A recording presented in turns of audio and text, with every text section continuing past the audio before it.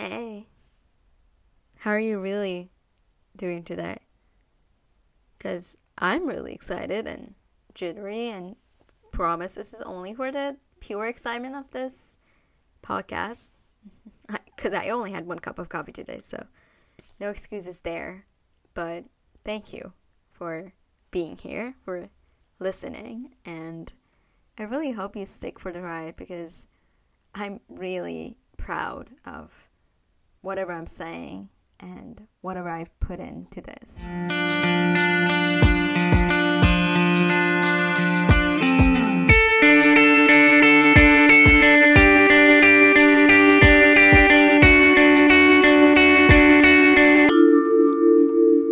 Before we get to any of this, I want to give you a little bit of background of what you're getting yourself into. So it all started with my love for diaries and the immense diary that I keep since I was 11, 12 years old, and it goes a bit further back actually. I think I was 9 years old-ish when there was this TV show on back in Iran about a family who had 3 children, and the whole story is not as important as what I'm about to say. I think the manner of each episode was really important to me because they would end every episode with a kid telling their version of the events, and they would just pour their emotions and sentiments about those said events, and they would be done with it afterwards.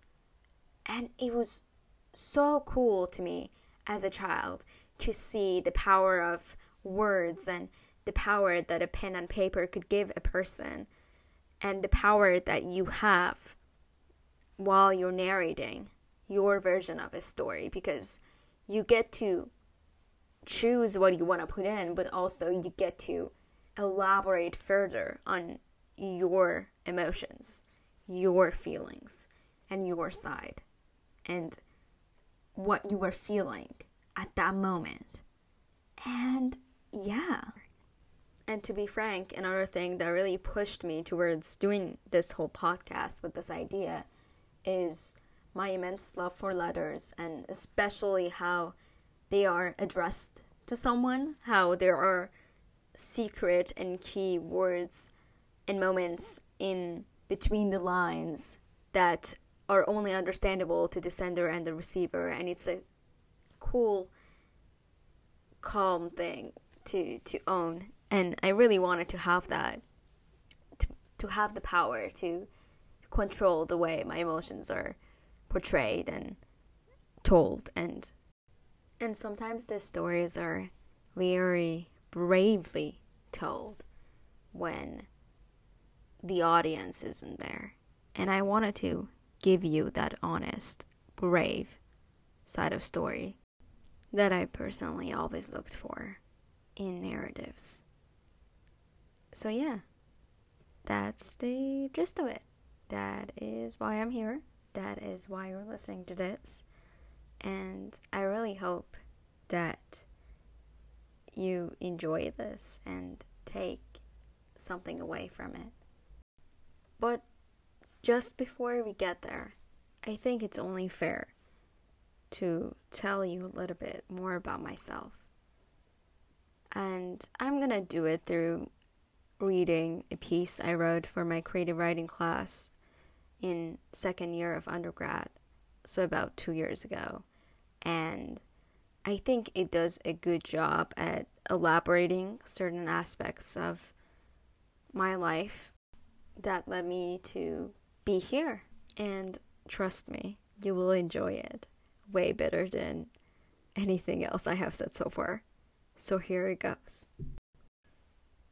I don't really remember when I first found myself interested in literature and theater and drama. It's like I always knew, like it's always been a part of me. When I was younger, maybe about 3 or 4, I first fell in love with theater. My mom would videotape me and I would act as just about everything: a painter, a teacher, even a cook. It was always so fun to leave the actual word behind, even for a mere few moments and imagine another version of my life, another version of myself.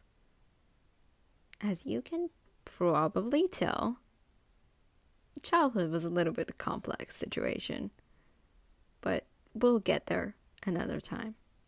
When I started elementary school, like anyone else, I wanted to find good friends. I was quite good at it at the time. Always a leader, I craved the thrill of being in charge and took any chance to be the boss. I think it was the summer after second grade that I joined a choir group at some sort of camp near my house. I remember that was the first time I tried to write a piece, and the teacher told me that I really, really suck at it. That was the first time someone said anything at all about my writing, and, well, it wasn't the last time. But it was enough to make me give up on writing for a while, thinking I would never be good enough. And I seemed to do so much better in choir, so I just focused on that for a while. When I started fourth grade, I wanted to do more than choir, so I joined the basketball team. And from there, I thought, oh, classical music and piano, that's what it is for me?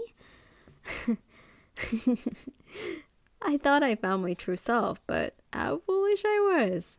That was so far away from who I really am. By the end of that year, I left both choir and basketball, and from 5th grade on, I immersed myself in the school and forced myself to focus on getting good grades. In August of the summer before 6th grade, my grandpa passed away, my mom's father. With my mom lost in grief and no one else to lean on, I felt lonely. For the first time ever, I thought that I was completely alone, and I thought I would never get my mom back. Meanwhile, at school, I started hanging out with kids who were nothing but bad influences on me. My grades began to slip as I started caring less and less about school, and things just got bad. The same group of people I thought were my friends called me stupid, among other things, and, well, I let them. Second year of middle school, the 7th grade, was a blast. Good friends, good company, and amazing memories, but from what you will know to be my life, I never stayed somewhere long enough to call it home. We moved right after that year, and by the time I started 8th grade, everything was new. Our house, my school, and maybe even me. So that's it for now, I guess, or as much as I'm allowing myself to share on this night, because there's much more layers to me, I guess. And no, I don't guess, I know, and it would be mean to say I guess, because I am very well aware that every person comes with decent levels and layers that they do not let everyone to see, and possibly a very, very strong possibility that you will know so much of me by the end of these series of podcasts that I have written. But for now, thank you once again for being here and taking the time to listening. And this still counts as an intro, and it will be an episode with this.